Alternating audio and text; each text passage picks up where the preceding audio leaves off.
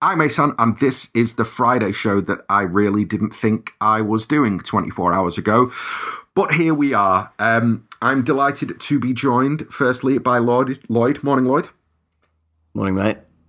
How are we? Yeah, I'm good. I'm good. I'm looking forward to the cup final. I don't know if... Is that on? Oh, that's on this week. Yeah. There's football on this weekend. City are playing a game of football. Don't worry. Oh, we'll okay. Get to that. All right. I didn't realise. Yeah, I'm going to that. Excellent. Mr. Hockin, how are we this morning? Yeah, fine. Prepped. What a week. What a week. Back-to-back champions. Oh, you're not talking about us being back-to-back champions. You're talking about something completely different when you say what a week. I don't know. Just, all in all, everything. It's been a quiet week. I don't know what you're about. Not much has happened, really, to be honest. So we'll have to string this podcast. I don't know how we're going to fill an hour. Yeah. Exactly. I don't know how we're going to fill an hour. There's nothing to talk about. Okay, so I think that the best place to begin is to put all the jokes to one side and have a quick conversation about something that we're going to have to address, and that is just the wild week in the press, on social media. You know, I mean, I don't think I've ever lost as much heart. As I was saying to you off air, basically, it's the first time since City and social media, Twitter came together for me that I really considered just jacking it all in and just going back to being a simpler kind of City fan, because just kind of I've felt this week really like there's, it's one of those things where you can, everybody will feel their own sense of injustice. The injustice that I felt in the last kind of 48 hours, 72 hours with regard to City is really profound, because it's not really about all of the noise from the outside, whether City, broke financial fair play rules, whether Sheikh Mansour and his brother actually are part of what's going on in Yemen and how involved they are in Yemen and in that war. All of that stuff is not what bothers me, or people talking about it. That's not what bothers me. What bothers me is that the players and the manager and the people at Manchester City Football Club who deal with that thing, which is the football part of this whole thing that we do, how their achievements have so quickly been, I don't want to say overshadowed, I want to say undermined, how quickly their achievements have been undermined. And it has felt this week like, effectively, if we hadn't have won the league last weekend, none of those things would have happened. That the stories, the reaction is a reaction to City winning, and had we not won, those pieces wouldn't have been written, which kind of shows how disingenuous it is, and from my point of view anyway, how unfair I felt it to be. Anyway, sorry, that probably shouldn't have started with a monologue like that, but yeah, that's kind of where my head is at. Now, I know that Miguel Delaney has just released a piece about how the treble is not important, or it's not historic because of the spending that the owners have made. He's drawn those lines again to the war in Yemen. He's used as many loaded phrases associated with the war in the Middle East as he possibly can in an FA Cup final preview. So who wants to go first, Lloyd or Howard? In fact, I'm going to start with Howard.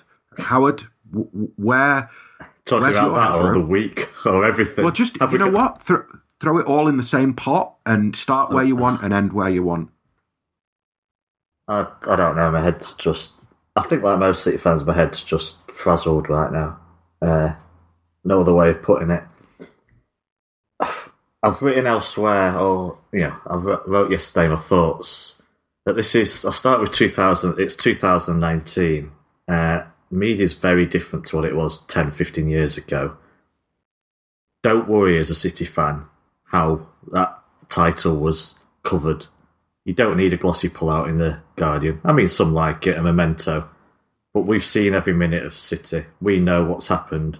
We've lived through it all. We've seen the action. We've read everything. In this day and age where there's writers that can, anyone can put the thoughts online, where we can all talk to each other, there's simply no need to seek validation from the chief football writer of The Independent or the Northwest correspondent for The Guardian. I'm not trying to belittle them by saying that. This is just modern journalism. They don't have the role they used to have. We don't need them to say wonderful things about us on Monday. Because everything you said, Ahsan, was right. But I know how journalism works. I know that articles are timed. I know that they'll talk about stuff just after we've won a game. And I kind of accepted that that's how the world works years ago.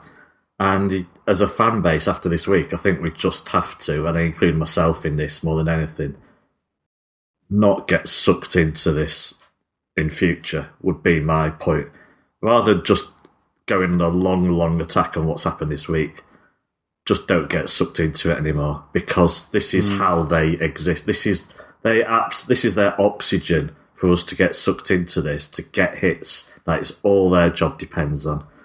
Hugo Delaney has in the past, generally, if you don't talk to him on Twitter, is an excellent writer, and he does not write with bias against Manchester City. What he has done, blinkers off this week, is let his personal prejudices and spats, because he literally thinks he's the moral guardian of Twitter, there to put football tribalism and football fans right every day. And he must have spent 10 hours on Twitter yesterday. I mean, I literally dipped in and there he was on my timeline again. So I left again, and then there he was again when I went back in. He seems bizarrely unaware of how football tribalism works. Not that I'm saying he should accept that and we should all say it's fine and we should always defend our club. But this is an FA Cup preview that he has just put out. That should be about the FA Cup final tomorrow. That's what an FA Cup preview is. It was utterly unprofessional, even if every word in it is correct. Utterly unprofessional of him to put that out today and let his spats on Twitter dictate how that article went. Feels like a shot at everybody who he argued with, right? It doesn't feel like it feels like an opportunity for somebody with a massive platform to settle petty scores and petty squabbles. It is again. Sorry, how it's again a journalist telling us City fans how we should behave and what our moral code should be. And where do you start with that? I've written about it in the past. If you're really bothered, go and read it. It's ridiculous. It's nuanced. It's not black and white. And to put it into an FA Cup preview was pathetic. The problem with the media is a song on a plane. It's done in dressing rooms all around the country every week. Probably shouldn't have done it. This is a small problem. It was wrong, but it's nothing major. But it's blown up, as you said, because we won the league. And because 15 articles have been written about it, because when it demanded half an article, that's how big an issue this song was, being sung by unknown people on a plane. Different bits, and the songs, many of the players won't even know what it's about, especially non-English speakers. And that is just all it is, but we've all been dragged into it this week. I said about that plane song, 2 days after the Manchester terrorist attack was the Europa League final, and Lingard sang a song about City afterwards. Now, I thought it was wholly inappropriate at the time because of what the City was going through, and it had never been more united. But then I actually thought about logically and understand that this happens. That's how footballers let off steam, because they live in a bubble their whole life, and this happens all the time. And 20 minutes later, I was over it. It did not need forensically examined for 5 days. So I'm not being a hypocrite about that plane song. It just wasn't that big a deal. And Rory Smith then mentioned, he actually said it's not that big a deal, but an apology and moved on would have been appropriate. And that just sums it up. It's just cult FC and so many people in society now needing an apology when they're outraged. When they've decided they are outraged, they need an apology. Why would City apologising change anything that's happened? They just need to hear the apology and to be told that their outrage was justified. They have a right to be. They have a right to be to outrage. City have a right to not give a shit whether they are or not, and not apologise.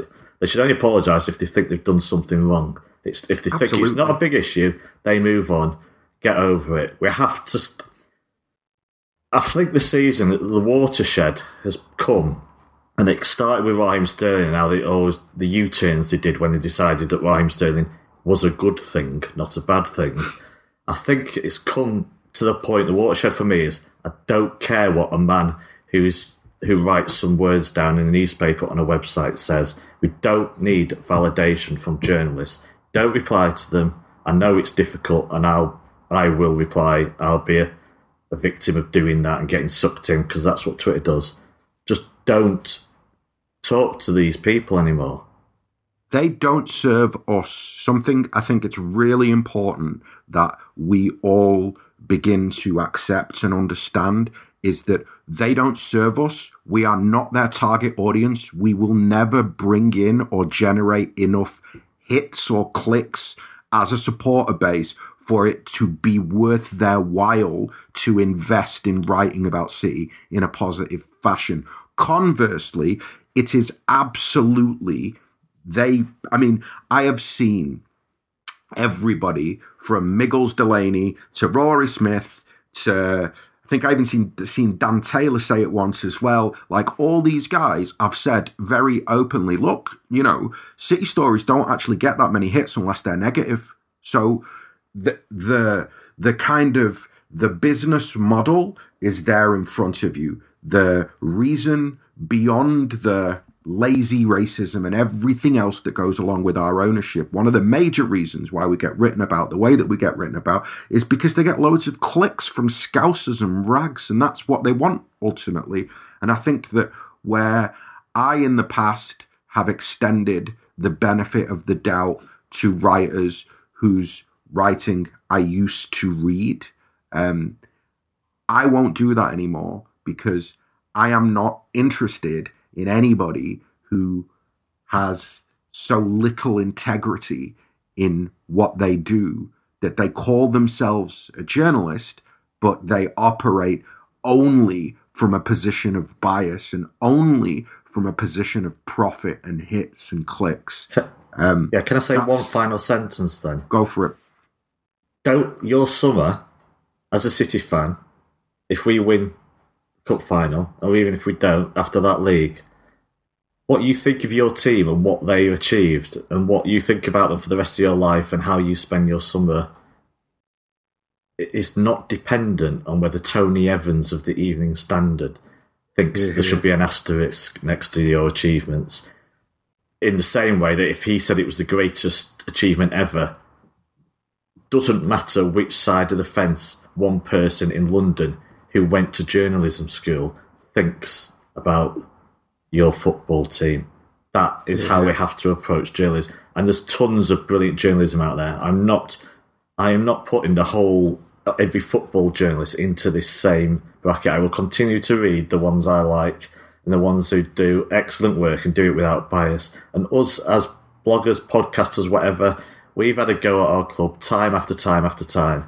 If I can imagine journalists sitting together tonight going, those City fans, what a load of paranoid, human rights denying idiots they are. Doesn't matter. That used to bother me that they would think that. Don't worry about it.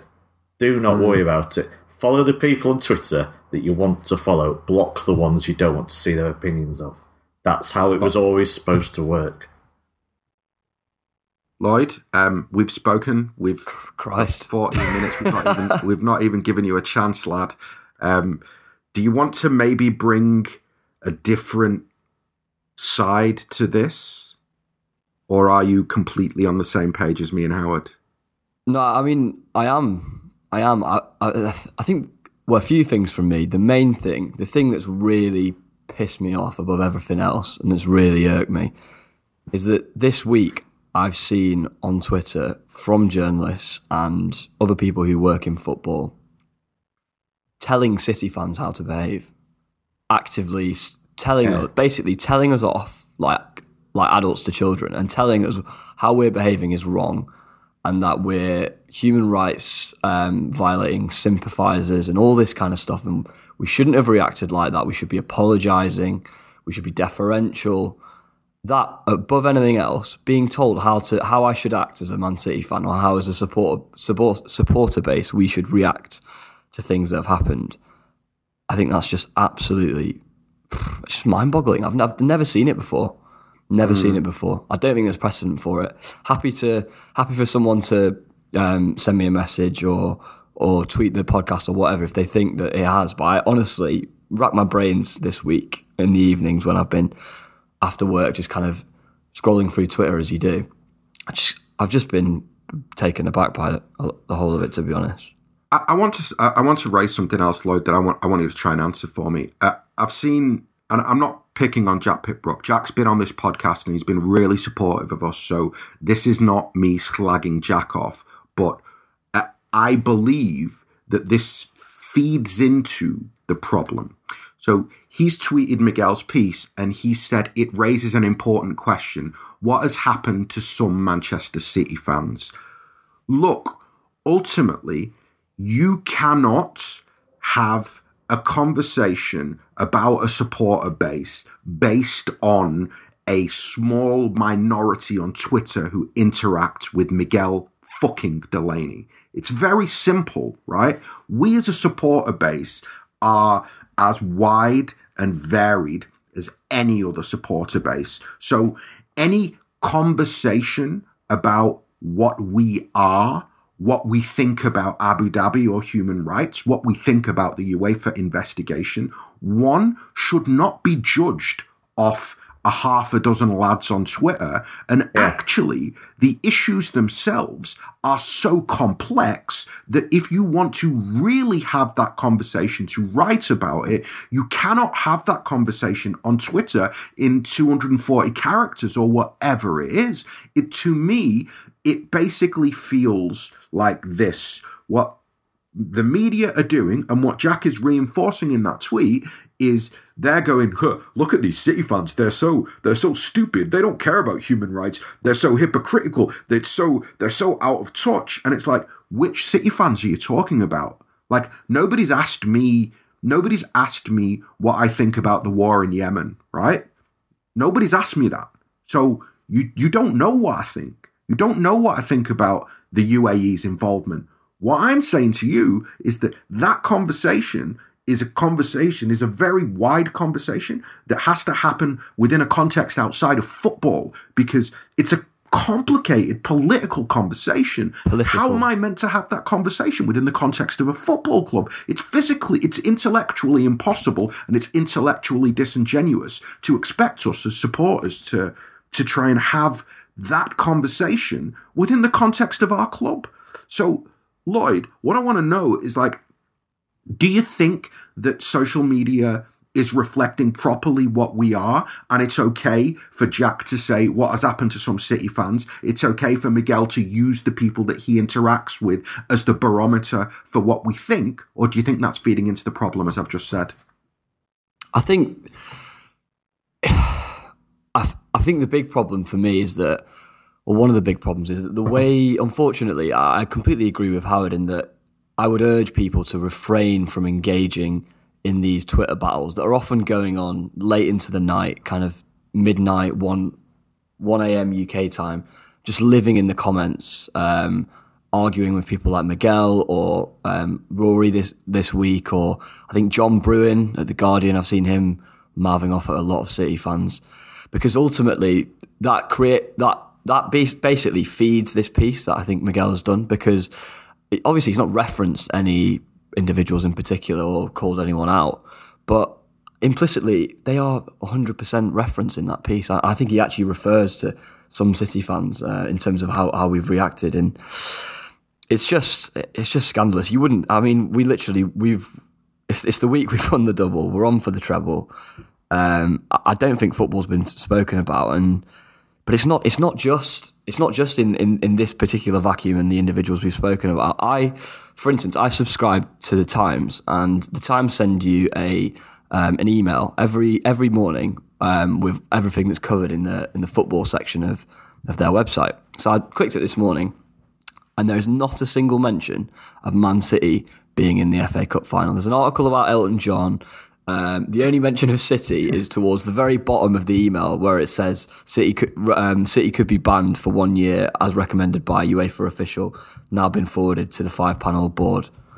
And I was just reading that, just like, I cannot believe there's not a mention of City being on for an unprecedented domestic treble, yet all we're speaking about and all the narrative. And for instance, I think Miguel's piece is almost a perfect encapsulation of this week on Twitter in terms of what's been discussed. It's just, yeah, I agree with Howard. It's letting personal battles and personal prejudices basically overcome you and involve that in your professional, which for him is his writing. And yeah, I've just been staggered by it, really. But don't you think, Lloyd? Just to kind of reinforce my point, don't you think that it's unfair to say, basically, to judge an entire supporter base based off a half a dozen blokes that you've been arguing with for 2 days on Twitter? You see the point that I'm making? Of course, it's absolutely absurd. But it's like anything, you know, the minority in life in most things are often the most vociferous and the loudest, and you know, people are. I'm not really criticizing these people for arguing with Miguel. I'd rather they didn't, because I think it would, you know, it would not feed this rhetoric that we are as a supporter base X, Y, or Z. But yeah, it's absolutely ridiculous to characterise. I mean, there are plenty of intelligent Man City fans, as there are intelligent fans of all other fan bases, and we can have conversations about, you know, the Abu Dhabi's political involvement, the Yemen. We can talk about UEFA or whatever. But I think the way that it's been constructed and it's been couched this week has just been a bit mind-boggling, to be honest. It's why I've stepped back on, Liverpool, for example, would joke about being cult FC or whatever. But, I'm at a party of the week and speaking to a Liverpool fan, and it is, of course, a completely normal, decent, reasoned discussion we have about football.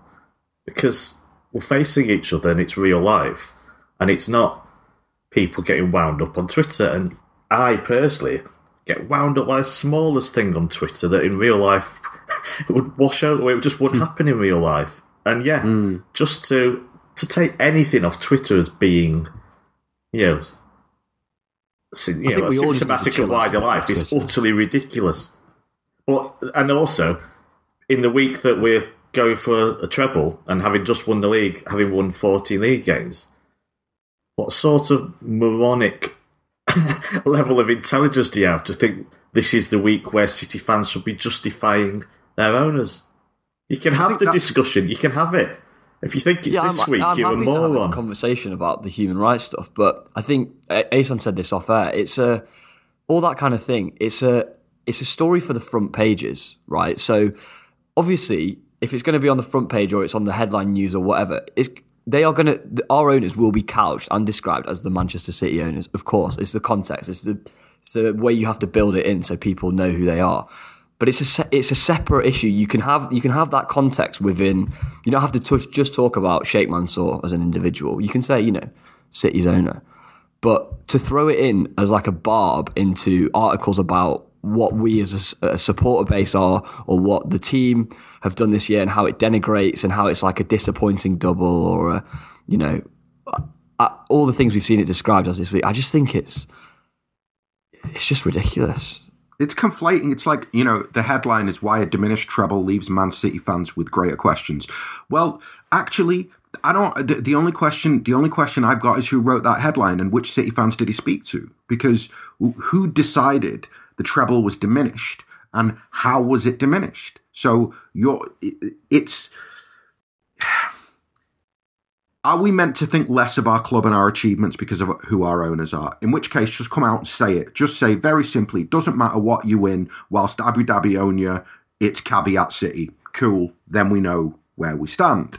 But to try and make it so, like, this is the thing, it goes back to this front page, back page thing of like, look, it's like throwing the offside rule into a conversation about, I don't know, Brexit on the front pages, where it's just you're conflating completely separate issues. The issue of financial fair play is completely disconnected from the issue of the war in Yemen, which is completely disconnected from Manchester City winning the Premier League. Trying to put those three things together and talk about them together.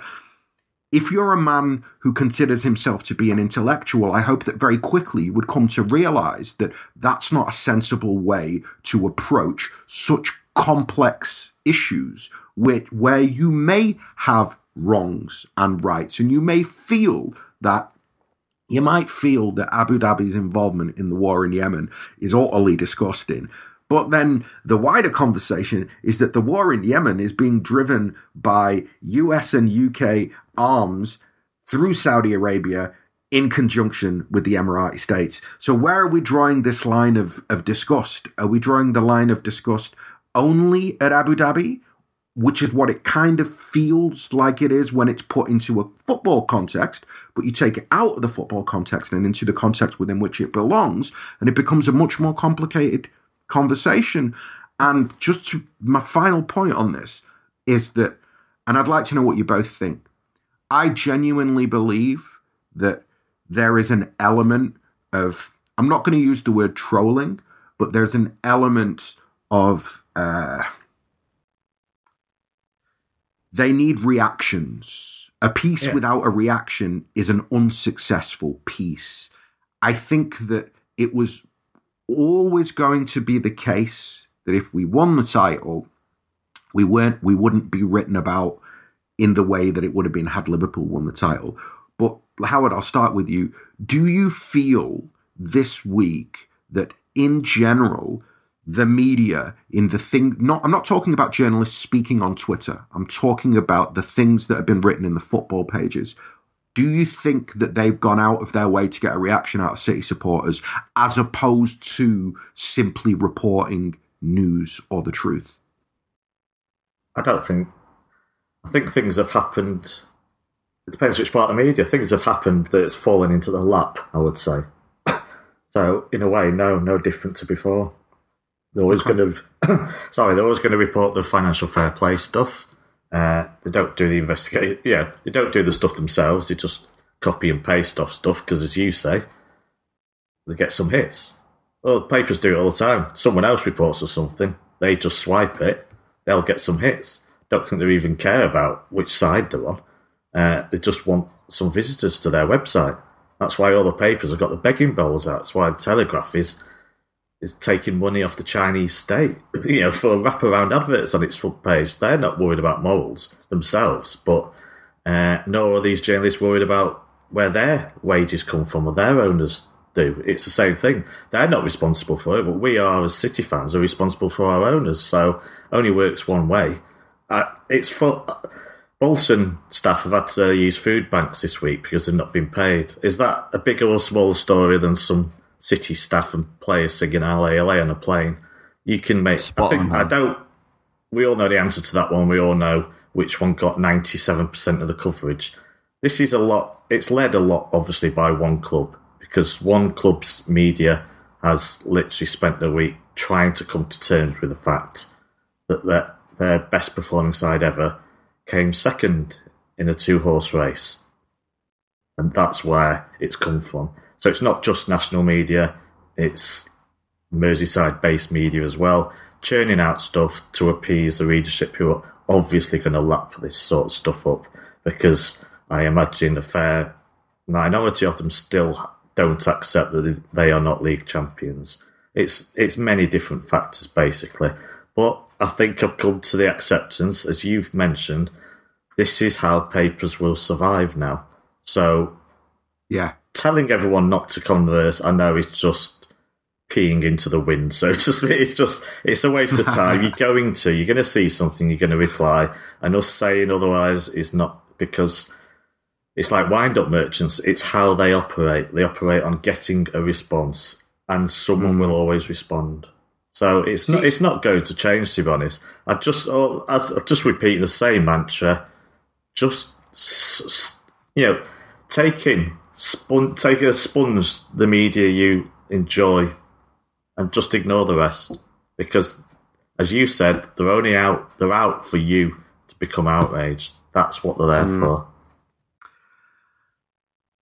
One last thing. City fans aren't going into bat for Abu Dhabi, right? There needs to be I'm replying to a tweet here, which I shouldn't really be doing on the air, but I don't really care. Like, the conversation isn't about, like, you have to be able to separate out the politics of the Middle East and the ownership of City and City supporters going into bat for Abu Dhabi as good owners of their football club.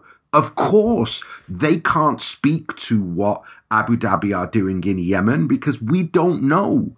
You know, it's I'll say it again, it's such a complicated situation that to think that when City supporters go into bat for Abu Dhabi, they're talking about the politics and the way of life and everything that's done out there and every war that Abu Dhabi are in and their human rights record of the last 100 years. That's not the case. All we're saying is that for Man City, they've been really good owners. And I would argue that that's actually the largest problem. As I said yesterday on Twitter, Arsene Wenger once said, the problem with Abu Dhabi is not the fact that they've got money, it's the fact that they've got money plus ideas. That makes them very dangerous. So basically, it's because we're well run.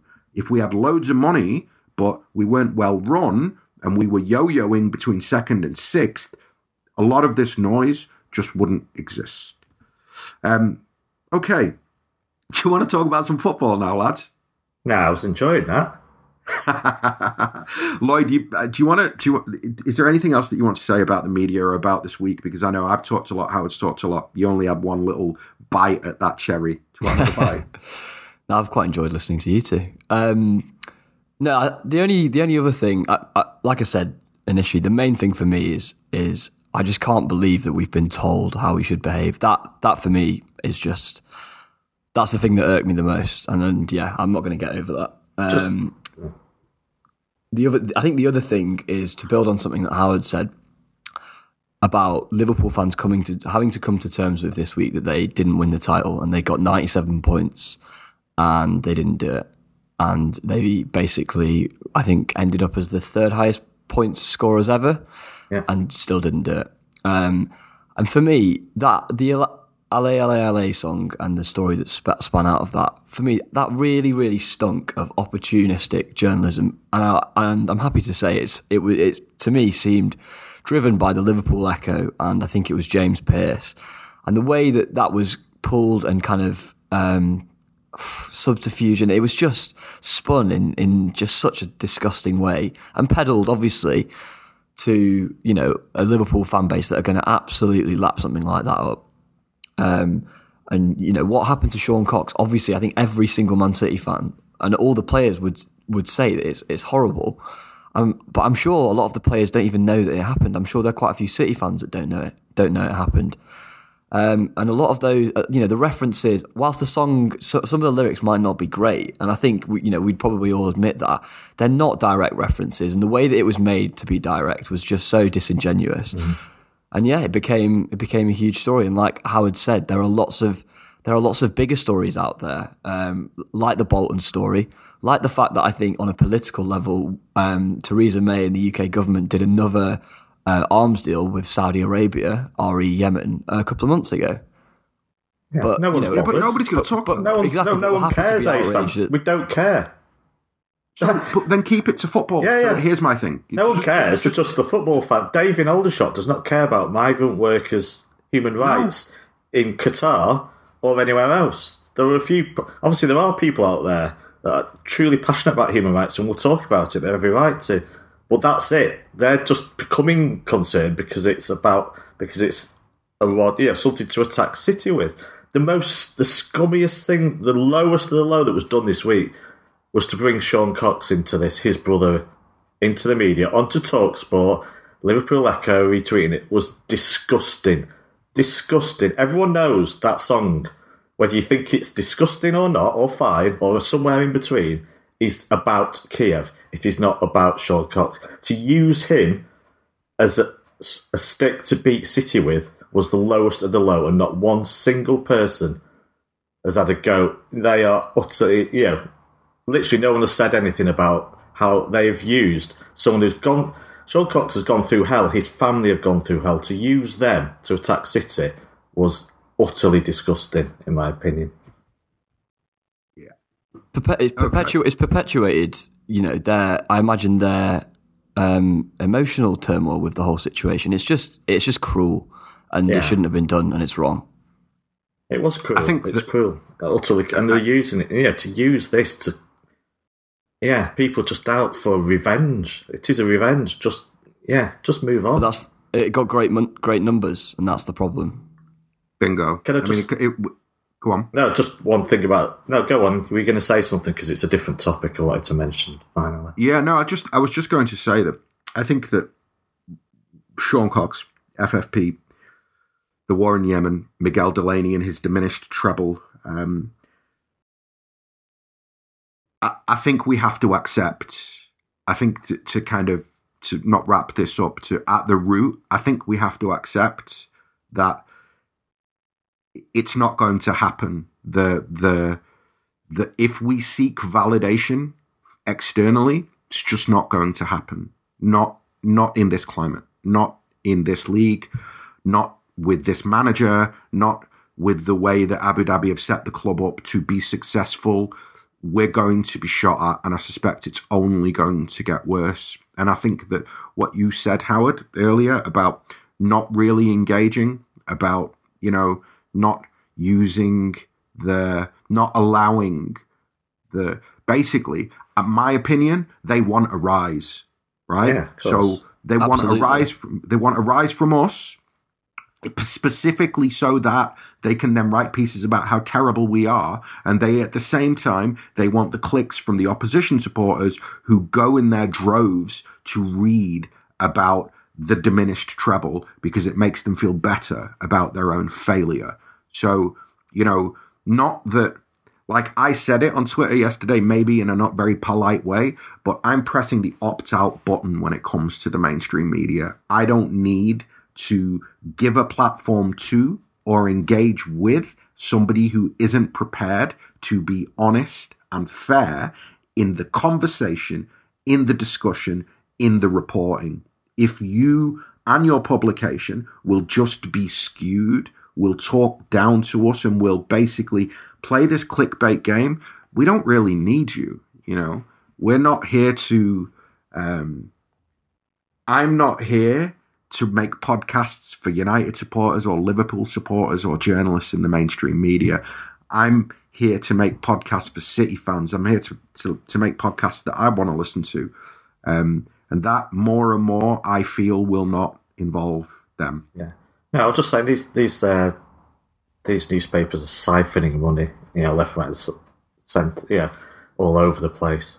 So if you see a journalist you don't like, then the way you can harm them most is not reading their stuff or Absolutely. ever talking to them, because their business model is absolutely dependent now on totally. this. If you don't read, if collectively City Twitter goes not engaging, not retweeting, and not clicking on any of those links, eventually they'll feel it. You can only vote with your feet. We might not have as many plastics as the Rags or as the Scousers, but eventually they'll feel it. I think over the years we don't much. Someone gave the example of just like the mailbox page on Football 365. City fans don't write into it much. They're not there arguing every day. We're not doing as much interaction with journalists, I think, on Twitter. It might look like it in your bubble and your timeline, but we're not. And I think that makes us more fair game for criticism, because as a business, you wouldn't dare go after Liverpool fans. That would be financial suicide.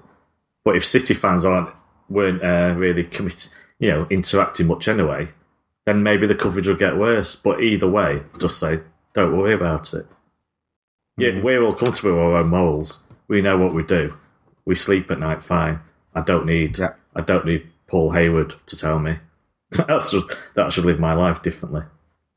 Yeah, absolutely. And I think that, it's funny because, Twitter's open in front of me and he's still at it, man. They're still arguing and Miggles is still arguing, and it's just like, let it go, lads. I mean, okay, I get it. You think that City supporters lack morals. Fine, cool. We get it. You made your point. You've got a massive platform that you've just shouted it from. Just walk away from it. Like, you know, one side is going to have to throw their hands up. Otherwise, it's only going to get worse, and it's going to become unbearable to the point we'll all be leaving social media in our droves, or certainly City revolving social media. Just to play devil's advocate, we don't have to defend a club. If that song was truly out of order, I'm not. I have nothing to be ashamed of or embarrassed about. Yeah, you don't either. If the players do something wrong, if the owners do something wrong, that's not our responsibility. As we've always hinted out, about the human rights side. Don't feel you have to defend the players. They will do stupid things. You're allowed to criticise them. Don't get worked up if a journalist says so. Because they will, they're human beings. Some are more sensible than others. Some will say stupid things, do stupid things. That's the way it is. And if we're guilty of financial fair play, if broken rules, then we deserve punishment. Don't deny that these things are happening. Just, there will be mistakes. But it's not for you to be PR for the club all the time. No, definitely. I completely agree with that. But I don't think City fans are. I mean, I think City fans are some of the most kind of, we're pretty hard on our club. Do you know what I mean? Yeah. We're not happy clappers. We're really not. We're not scousers. Like, we're not in that. Just think about some of the pods we've done this season. Totally, man. Totally. Like, we don't. And this is the thing that I find. I'm really disappointed in the way that we're portrayed as supporters, because I'm like, somebody like Jack Pitt-Brooks should know the supporter base well enough to know that we're the most cynical and the most kind of, obdurate supporter base about. Do you know what I mean? We're not happy clappers. We're a long, long way from being happy clappers. We don't blindly defend everything about the club. We're not that stupid. And to kind of begin to start characterizing us all like that, yeah. And it's all right. I mean, you get out clauses, you put some City fans in quotation marks, but ultimately you write for a national broadsheet. So if your national broadsheet mate is writing an article slanted and toned the way Miguel has done today, that's a slight on all of us. It's not a slight on a minority, and that's, I don't know. I just think it's, as I say, for me, I feel like it's gone too far. Yeah, just the final point on this. I think as a supporter base as well, we're happy to be very critical of the club. Like, personally, I'm gearing myself up for when the season ticket prices come out to see whether they put another 0.5% raise on, or whatever, 2% raise, because that'll be ridiculous, and I'm going to be, I'm expecting it, and that's going to proper piss me off. And I think the annoying thing about it is that actually, in this tribalism that all exists, if we all, as football fans, pulled together on common issues that affect us and that we need to try and get rid of, i.e. ticket prices or things like that, then we'd be able to do something about it. But yeah, I think as a supporter base, we're more than happy to criticise. And I think me and Howard in the past have both said quite very disparaging things, specifically around that. So yeah, there's a lot in the basic stuff they say that I agree with. That's something that Miguel Delaney might say. Diminished, he uses that word to get a reaction. It's obviously easier for City to win the treble than Watford, but it still hasn't been done before, so it's worthy of actually mentioning the fact that it's never been done before, whatever our power. And there means more. It means more for us when we won our first title than to when we won our fifth. So it's understandable that it could mean more to Liverpool because they haven't won it for 30 years. So it's fine when you use context, but a lot of these people want to go beyond that and just get a reaction. Does that make sense? Can I say, it makes perfect sense. Media conversation done. Yeah. We've got to talk about the FA Cup final, but very quickly, I think news is breaking that Allegri has left Juventus. To be clear, for anybody flapping, Pep Guardiola is not leaving Manchester City for Juventus. Point number one. Point number two, because I've seen it raised and asked a lot this week, even by Lloyd. If we get a Champions League ban, that ensures that Guardiola stays at City longer.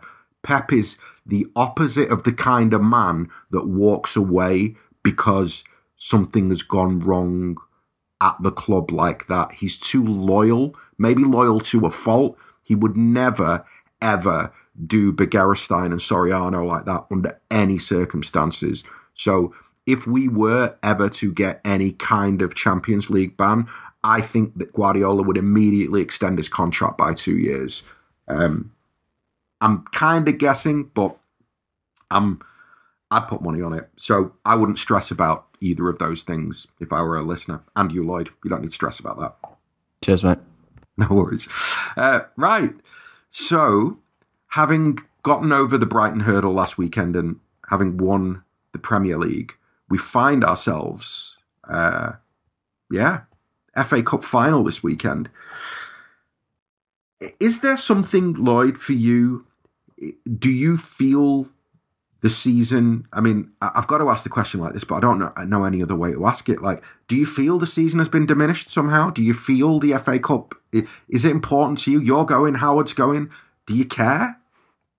Yeah, loads. I'm buzzing. I actually, this week it's weird because you've sat there, and I'm not going to go into it again, but you've sat there and kind of endured what this week has been. But in a way, weirdly, it's made me even more up for it on Saturday. And I don't want the football to end this season. I really want everything surrounding the football to end. And so if the football ends, that will all end, and we'll be able to, watch the Nations League and hopefully, watch Raz put it top bins for England or whatever. But the actual football has been incredible, and the pressure valve release that I felt on Sunday when Mahrez scored that goal, it was like 9 months of pressure, but it'd all been worth it at that point. And now we're facing an incredible moment to basically win a domestic treble, which has never been done before in England. And I think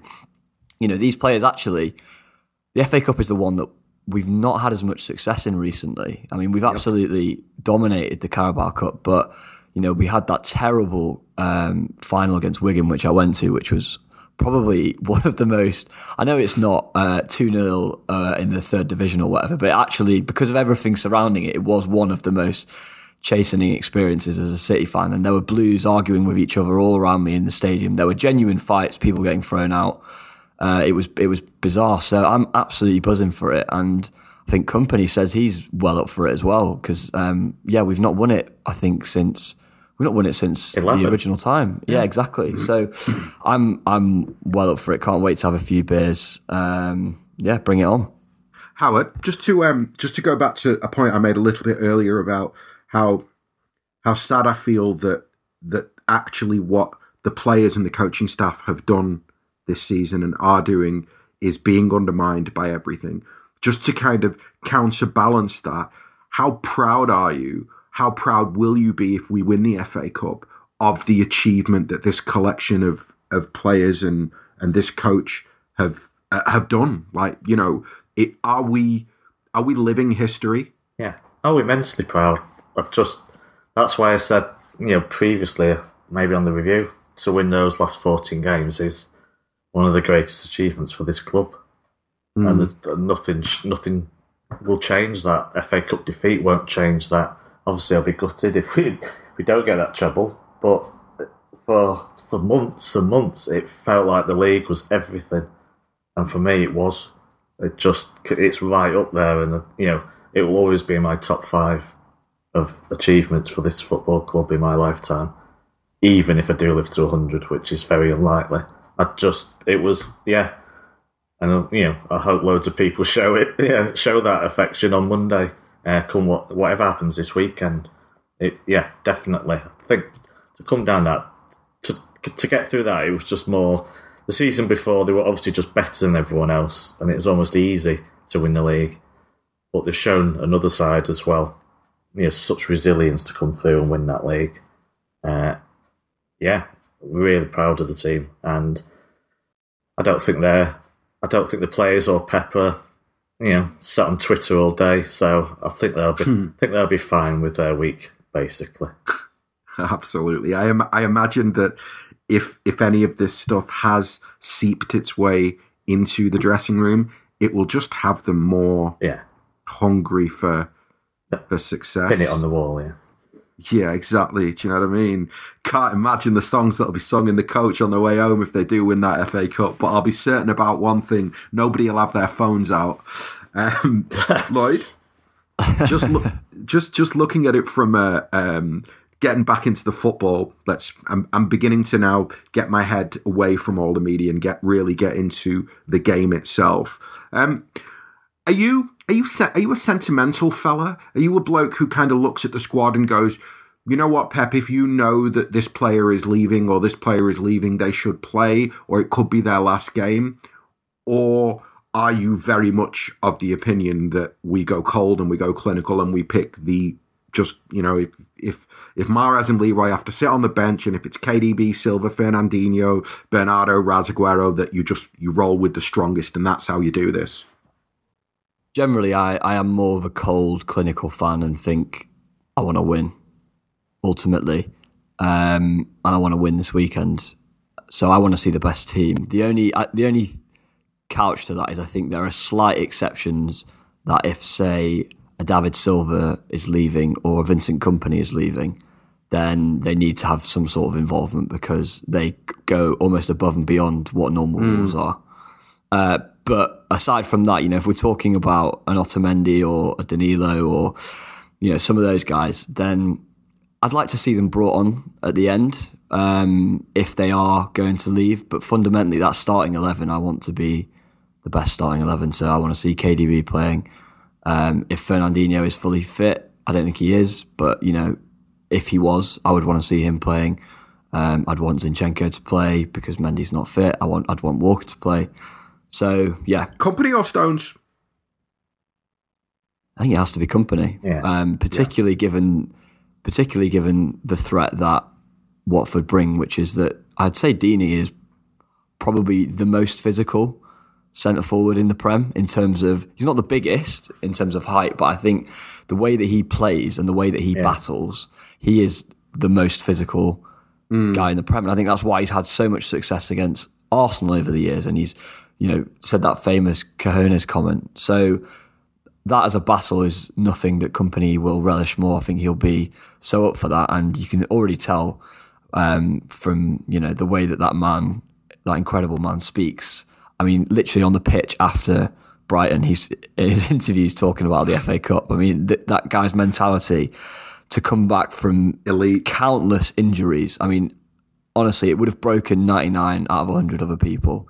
But he has got an unbelievable mentality, and hats off to him. Howard, obviously there is almost no focus on the FA Cup in the media. Just from our point of view, because no focus means no focus on Watford either, which I think is really disrespectful. Is there a danger that we're a little bit complacent, that we're a little bit, it's written that we do the domestic treble? Should we be really wary of Watford? What do you make of the job that Javi Gracia has done there? I know from the people I've spoken to who are Watford fans, from bits of them that I've seen, they're quite a strange side in that they've done really well, but at the same time, they've been turned over a lot in games. So it's kind of hard to make a call about what type of opposition do we face? Yeah. So what's your vibe of what type of opposition you think that Watford are going to present this weekend? Yeah, I don't know either. My old boss is a Watford fan. I think that, yes, they are. Ahsan 2 months ago, very happy with him. I think definitely happy with him. They've only won one of the last 6, but is that them just tailing off? They didn't have that much to play for. They weren't going to be relegated. They weren't going to be finished top 6. And do we really take anything from them losing 4-1 at home last week? They're probably saving themselves for this match. Obviously, we've got a brilliant record against them. I can't see that. So, everything points to us winning it. But it's an FA Cup final. It just doesn't go like that. We've lost to Wigan.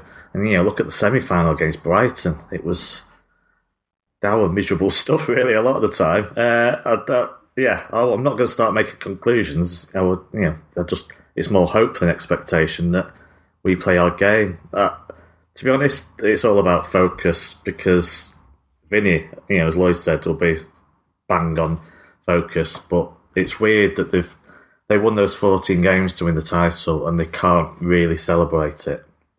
Now they will have had some drinks, they've had a night, they may have had a day off, but then they have to forget it. So it is about focus for me more than anything. We'll have the much better side.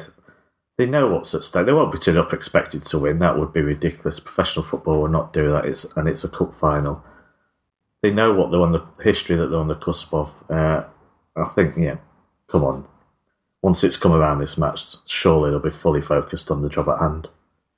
Lloyd, do you think that we should take anything from the kind of, not the nerviness of the last month, but the tightness of the last month? I mean, I think the record is now in 7 of the last 10 or 11 games, it's been 0-0 at half-time, which speaks to a tightness. Even if in the end we've won by a couple of goals, it means that we're not getting, for a team that in a moment felt like they were scoring early goals for fun, suddenly the early goals aren't coming. Do you expect the cup final to be more of that? Or because I think about the Brighton semi, for example, and again, it's nervy, it's tight, whatever it is, it's not a great game. What type of spectacle are you expecting? Do you think that Watford will be tight, it'll be difficult, or do you expect the game to be a bit more open? You lads might not agree, but I think the pressure's going to be off us tomorrow a little bit because I think the players are going to be under pressure internally to do the domestic treble and win the FA Cup. But I think a little bit like the fans, the amount of pressure they were under to secure that title with Liverpool chasing on them was huge, and I think a lot of that will have been lifted. And I would much rather win the treble than the double, but for me, they've done the main thing. And I think the players actually, in a way, will be so relieved and pleased and just buzzing that their efforts were enough and they managed to get the Premier League title, that this is by no means a free hit, but I think the pressure will be slightly off for them. And I think we'll see a return to slightly more attacking and, risk-taking football, I think, this weekend. Interesting. Okay. Disagree, Ahsan, no? No, I don't disagree. I mean, from my point of view, what I expect is a City team that are in really high spirits, that feel a certain, I don't want to say freedom, but will express themselves a bit more and will be braver. Because I think that even though it's a cup final and it's shit or bust, I don't think that they're carrying the tension of, because I think what happened in that run is that each game that passes, you're carrying the tension from the previous game into the next game because the stakes remain exactly the same. So even though you basically climb that mountain, the next weekend, you've got to climb that same mountain again, knowing that one slip, it's no longer yours. And I think that fed into some of because I don't think the performances were negative, but I think that some of the players in the first halves of some of those games were pretty safe in the way that they played. And I don't know whether that was tension or what it was. And I think that there'll be less safety. There'll be a bit more freedom of expression from the players at Wembley, which I think will make for a more of an interesting game, because I do think that, they've got some good players, Watford do. And I think a guy like Deeney is always a handful. Do you know what I mean? And you want it to be, you want it to be, you want it to be a competition. You want it to be competitive. It's a cup final. Do you know what I mean? You don't, in a way, you don't want a team that come there and play dead and stick 11, 12 behind the ball. And they're a good team. Like that's what I mean. If Watford play well and we have an off day, they could beat us easily. They've got some really good players, and they've got a good defense when they're on it. So yeah, that's a possibility. But I just think, like you say, you just basically Ahsan, you just said what I wanted to say in a much better way. In terms of carrying the tension from game to game, I just think the players are just going to be. They're not going to be on the beach by no means, but I think they're going to be a bit more chilled, and they're going to be willing to take a few more risks because, like you say, in the first half, there have been a lot of sideways safe passes, and there haven't been, that many dribbles or shots from range or that kind of thing. So totally, I think not to be tight what on we felt as a fan. Sorry, Ahsan. Go for it. Why I explained that I felt a bit less tense for the Brighton one than I did for, say, the Tottenham match or the United match, because every game that we won, I knew there was another one that we then had to win. So exactly. I was getting more and more wound up. At least when Brighton came along, I knew it's over after this. It's done.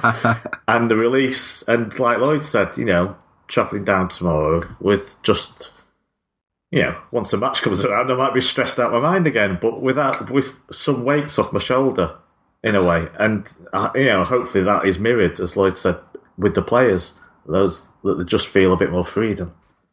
Yeah, I mean, look, I think for me, ultimately, I think that City, and I think that this is Watford's biggest chance.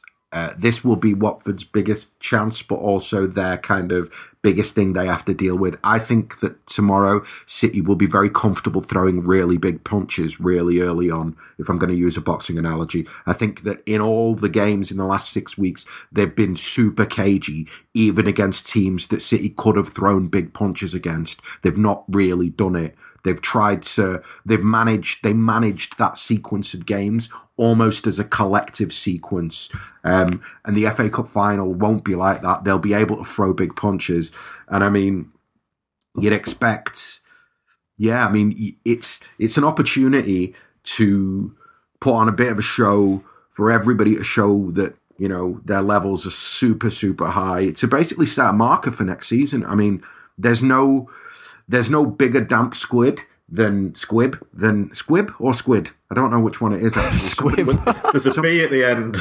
Okay, damp squib. Not chili squid. No. Yeah. Damp squib. It'll be a terrible damp squib of an end of a season if we lose because of the week that it's been. But the flip side of that is if we go to Wembley tomorrow and we show our levels and we, put Watford to the sword and take the domestic treble and announce Rodri on Tuesday or Wednesday of next week, I'm ready for next season. Like Sam said, Charity Shield against Liverpool, bring it on. Is it 4 weeks, 6 weeks, whenever it is?